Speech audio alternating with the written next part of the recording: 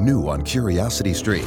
Louis B. Mayer, Jack Warner, William Fox. Hollywood was the city of dreams, but the beginnings were a nightmare. You will never work in this town again! It's Titans, the rise of Hollywood. And Merapi, one of the world's most active volcanoes. Can we better predict its next deadly eruption? A new expedition hunts for life-saving answers on exploring the volcano.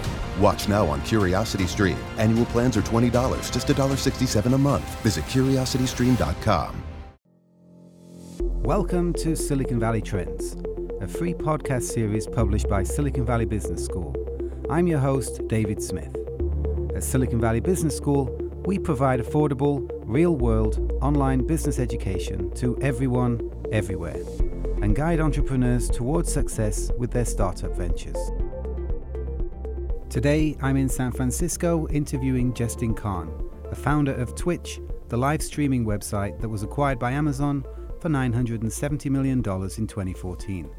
Justin became famous for live streaming his life on Justin.tv and now runs a high-tech law firm called Atrium, which currently has more than 150 lawyers and support staff operating in a way that looks remarkably like a high-tech startup.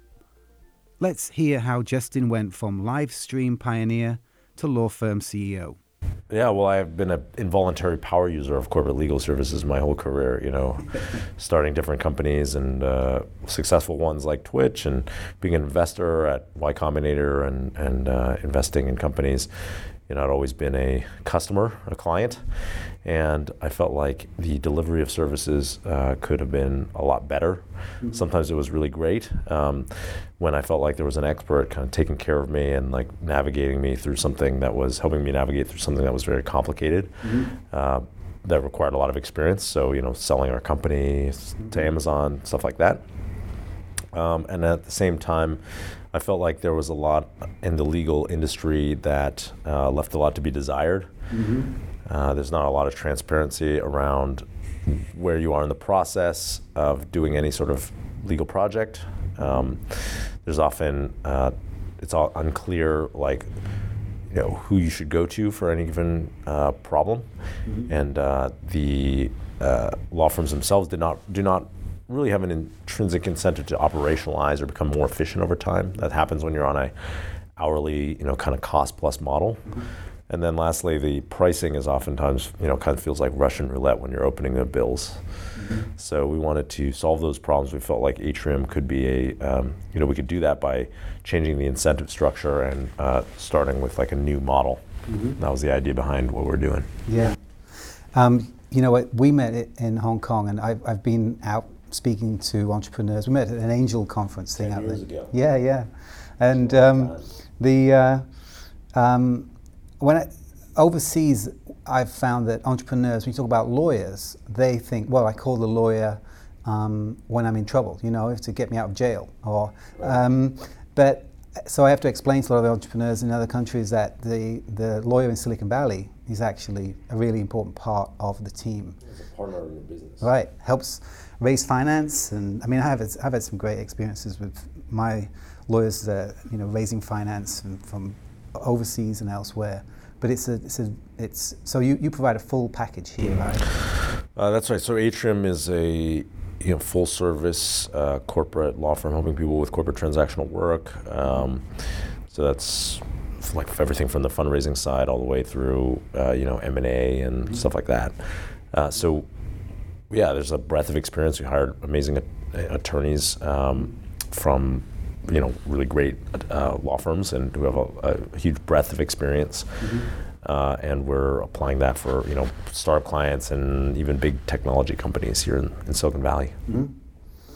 And what's the business model? Did you get any equity or anything, or is it no? So service? Everything is priced up front.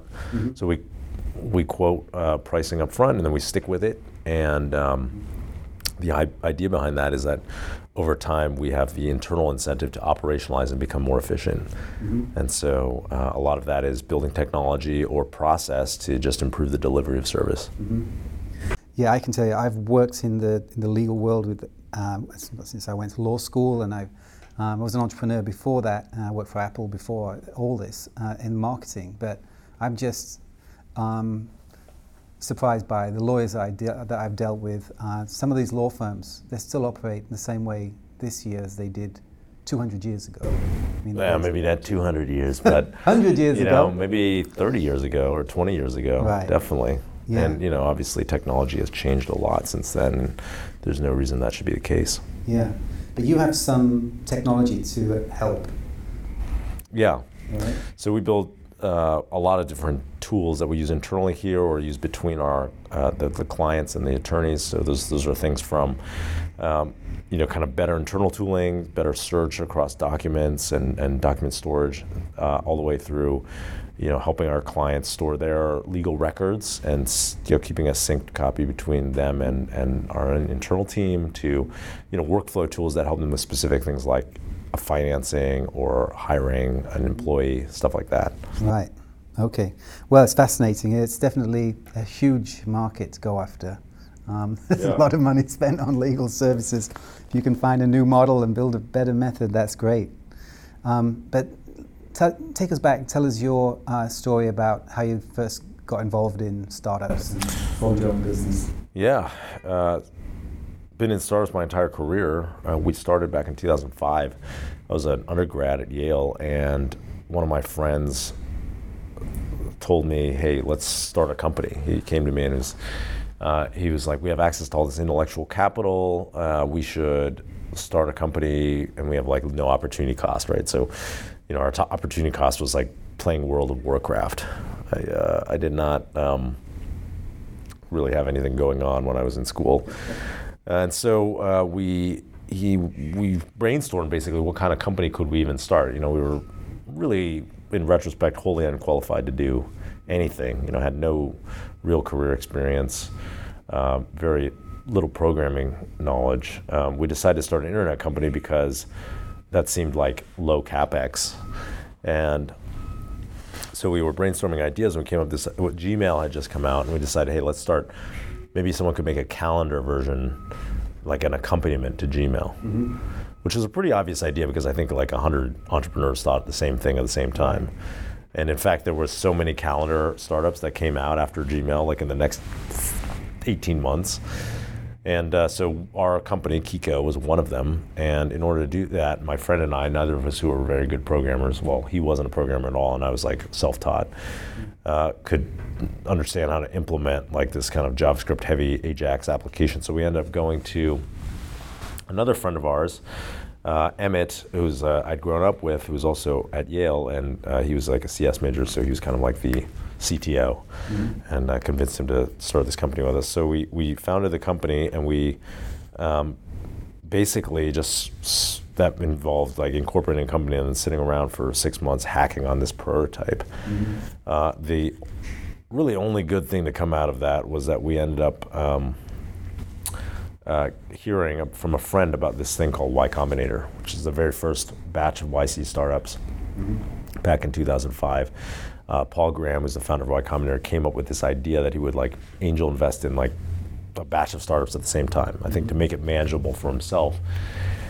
And so we joined that batch. Well, first we applied. We heard about this application. We applied in the spring, and it was like the night before the application was due. We applied, and the application looked surprisingly similar to what it is today, actually. Except there were some kind of random bizarre questions like, if you were an animal, what kind of animal would you be? I remember was one of them. And so then we ended up applying, and we heard back from Paul. Actually, Jessica, I think, wrote, well, maybe it was Paul, but Paul and Jessica, the two of the founders, wrote back, and they were like, well, there were 3 kinds of companies that applied to Y Combinator. The first was companies that had the founders seemed good and we liked the idea. The second was companies that didn't seem like they were very good. And the third was the founders seemed like they could be good, but the idea was horrible. And you are in category number 3. So would you be willing to come up and talk to us about different ideas? So, we were willing to do that. So we ended up going up there to Boston and to Cambridge where Paul was living. And we interviewed actually with them, and the interview was like 40 minutes, mostly consisted of us arguing as to whether JavaScript heavy applications would be a thing. And we were saying they would be, and they were taking the other position actually. And so luckily they eventually, thought we were smart, and they decided to fund us, so we got in that first batch. Now, that company did not work out very well because we raised a little bit of money from them, then we raised some angel money at the end of YC, which was this summer program. It's kind of similar to how it operates today with these like dinners, weekly dinners. We got our start, and we ended up kind of raising like $70,000 in an angel round after that.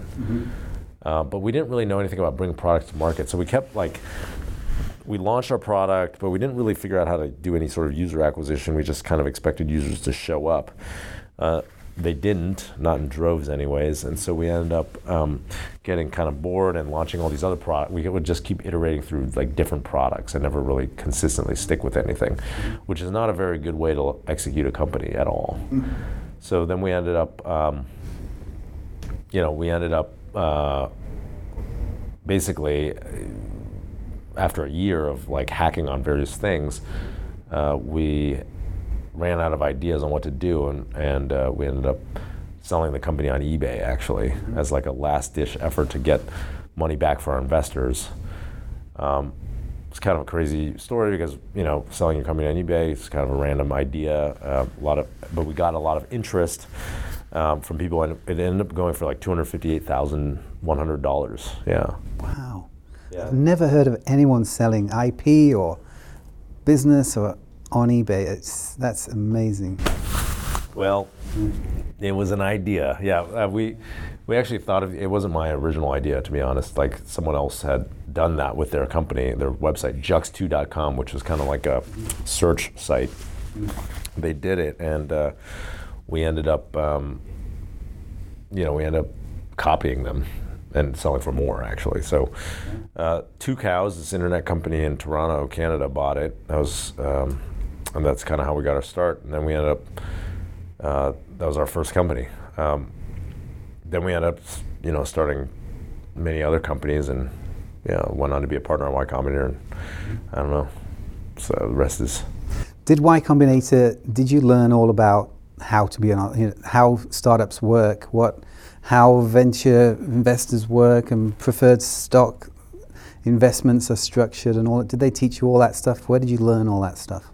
Well, we didn't really learn very much of that from YC. We learned it mostly on the job, being a founder, and honestly didn't know how any of that stuff worked beforehand. So it was like learning on the job. I think that the good thing about being a founder is like you really just got to get out there and learn. You just got to get out there and put yourself in a position where you're going to grow, and you're going to have to be in uncomfortable positions and like have to learn. And that's what I've always done, and that's served me pretty well. So you just figured it out by getting out there, and but were there other entrepreneurs you could learn from when you were there, or? Yeah, I mean, Y Combinator was nice because it was kind of this community of entrepreneurs. So, the founders of Reddit and Dropbox and Weebly and all these other great companies were there, and we learned a lot from seeing other founders who were like one or two steps ahead of where we were. Yeah. All right, now you got to tell us about Justin TV. Yeah, so after we started, after we sold Kiko on eBay, we ended up going and back to Paul, and he was like, well, do you have any other startup ideas? And we pitched him this idea that was kind of like, it was like basically printing out a book of all your internet content.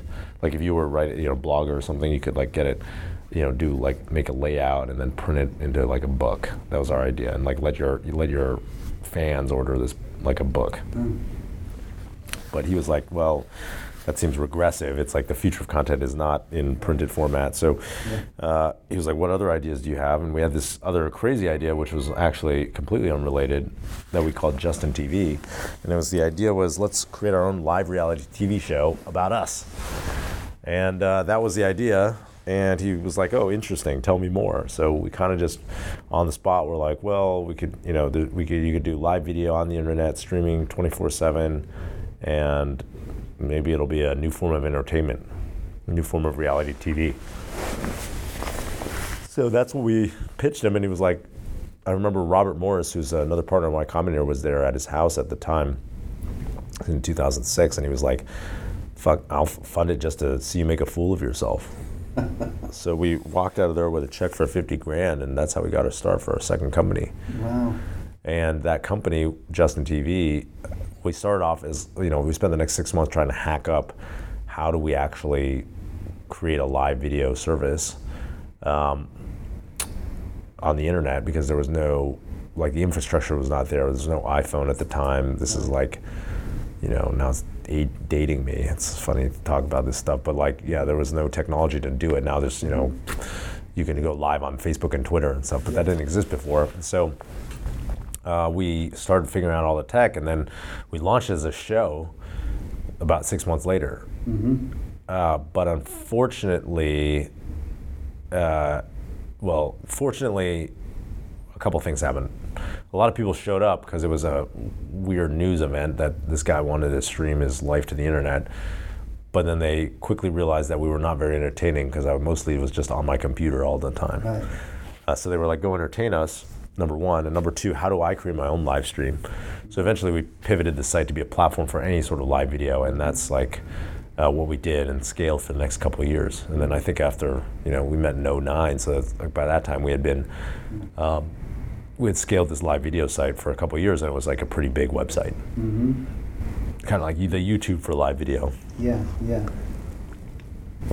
And then, so actually the transition to Twitch then was pretty straightforward then from there, I guess. Well, not really. So a couple of years after we met, it stopped growing.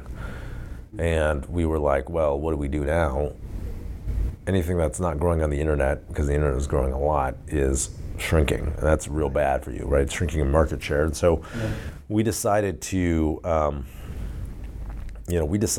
figure out how can we pivot into something that will grow. Mm-hmm. And so we incubated a bunch of ideas. It was a big debate among the co-founders, or 4 co-founders at the time. We couldn't really agree on anything to pivot to, so we just incubated multiple ideas internally. One of those ideas was an app called SocialCam, which is kind of like a Instagram for video, because Instagram had happened at the time, had been popular. And then the second thing was, my co-founder Emmett really liked the video game video component, like watching video game streams on Justin TV, which is a very small nascent part of the site. But he was like, "This is the only content that I like." And so the rest of the content on our site is complete shit, basically. Mm-hmm. So we decided, okay, let's work on this kind of content and build a team internally that just tries to grow our gaming streams. And then that is what seeded and became Twitch ultimately. Mm-hmm. And then, so that was probably 2010 we started doing that, and then just worked on that. 4 years later, Twitch was, pretty big website, and then ended up selling it to, spoiler alert, sold it to Amazon for $970 million, and it was a pretty amazing outcome. Yeah. How did that, how did you hook up with Amazon? What happened? Were there bidders approaching you? How did that whole M&A transaction take place? When you're a big enough website, everyone's kind of always talking to everyone, and so, right. I think they saw it as a really good business, which it has been. I mean, it's continued to grow really well, and under Emmett, Emmett really deserves all the credit, to be clear. He really had the idea behind, let's focus on Twitch, and kind of was a product visionary and built it up. And so, but still the CEO of the company today, and it's a huge company now here, still in San Francisco.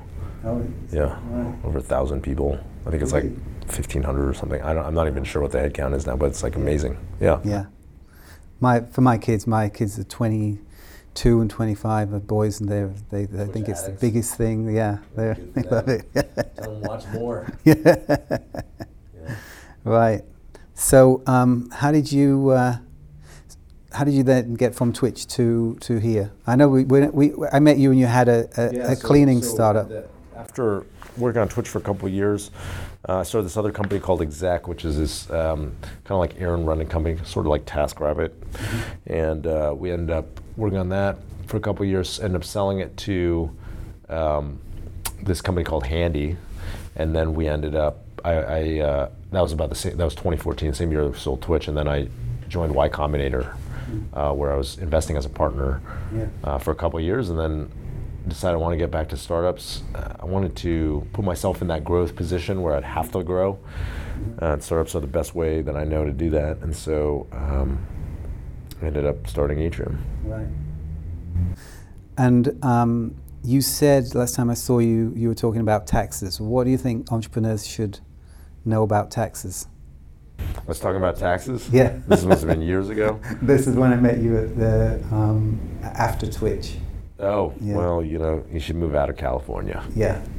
Nah, I'm just kidding. That's my only, I don't have any knowledge, you know. I mean, I think that, I guess you should like qualify for QSBS. Yeah, to those. Yeah. You need good lawyers, right, to advise you on the setup, to try and set up so that you pay your tax, file those 83B elections. People should pay their taxes, though. So, like, worrying too much about tax minimization, I think, is like probably the wrong thing. You should just worry about building the biggest company possible. Right, right. Okay, so what advice do you have for budding entrepreneurs? What were the pitfalls to avoid, and what are the things you think they should do? Well, there's probably a lot of common advice that's like not super controversial that they've probably heard from other people, like you should talk to your customers, right? Be close to your customers. That's like not that controversial. I think another piece of advice that's pretty obvious that people give is like, you should just get started. That's what I always say. Is like, you know, I had no skills. We had no skills when we started our companies in the beginning, and we just learned by doing. I think getting started and getting yourself in that position where you have to grow is like the most important thing. But maybe more controversial advice is like, I really think most people struggle once they have product market fit. They struggle to delegate, and one of my strategies is just like delegate as much as possible as early on as possible, which I don't necessarily think that, I mean, I think there's many ways to do it, but like that's what I like to do. What other advice do I have for entrepreneurs? Build something you give a shit about. I think that's like, you know, that keeps you up in the when you're down. Yeah, I feel like make sure there's values alignment early on with the people that you hire in the very early days is really important. Yeah. Right. Those team members. Yeah. You still friends with your guys you started up with? Yeah, really good friends. Emmett, you know, like very good friends. I had dinner with him 2 nights ago, I think. And a lot of these, you know, I see him a lot. Yeah. The other thing I wanted to ask you was, before we wrap up here, was your brother. You're both entrepreneurs. He's been very successful as well. Yeah, he's also been successful. My brother and I started the shitty cleaning company together. You know, the errand running company that became a cleaning company, and then we ended up going. Afterwards, I joined YC, and I was just so burned out of startups. So he was like looking for something to do, and he ended up starting Cruise Automation with one of my former co-founders, Kyle, of Justin TV. And so Kyle and him started Cruise, and you know they grew it for a couple of years, and then sold it to GM. It's a self-driving car company. They sold it to GM for $1 billion in 2016, I want to say. In 2 years, that's pretty good return on capital. Oh my God, that's just amazing. Yeah. Yeah. But did they have a lot of background in self-driving vehicles? Well, Kyle had some robotics experience from MIT, but no, I think they just learned a lot by doing. He's a great programmer. You know, Kyle's an amazing programmer and technical architect. Yeah. And did you and your brother grow up in a household where entrepreneurship was encouraged in your family, or was this? Yeah, a little bit. Our mom was always, she was very entrepreneurial in more of like a small business way. She had a real estate agency and mortgage brokerage, and so she was always working hard, and that was set a really good example. Yeah. Right, well, thanks very much. And you're helping entrepreneurs here at Atrium. You're helping them raise finance. Exactly, we help them with financing, corporate transactional work, you know, all the stuff that you need to do, commercial contracts, drafting and review. So, you know, for the audience members who are startup founders or need legal, like for their fast-growing technology company or enterprise, come to Atrium. Atrium.com, is it? Atrium.co. .co. All right. Okay. Good. All right. Well, thanks very much, Justin. Appreciate your time here. Absolutely. Right. Cool. What a fascinating ride Justin has had since just 2005. As you heard, Justin and his co-founders were some of the first to get into the Y Combinator program. Since that time, Y Combinator has funded over 1,900 startups and generated a community of more than 4,000 founders. The companies, including names like Airbnb, Dropbox and DoorDash, as well as Justin's company Twitch and his brother Daniel's company Cruise, have a combined value of more than $100 billion today. If you're looking to learn more about the startup process, visit us at Silicon Valley Business School, where we have dozens of online courses, thousands of videos and reading materials, and you can join me in my chat room where I can answer questions and help you navigate your startup towards success. I hope you'll join us for future podcasts. Don't forget to subscribe so you get new episodes as and when they're released. And please rate us in your podcast player, as this will help us get the word out to entrepreneurs and the other people we're trying to help with this podcast series. That's it for today.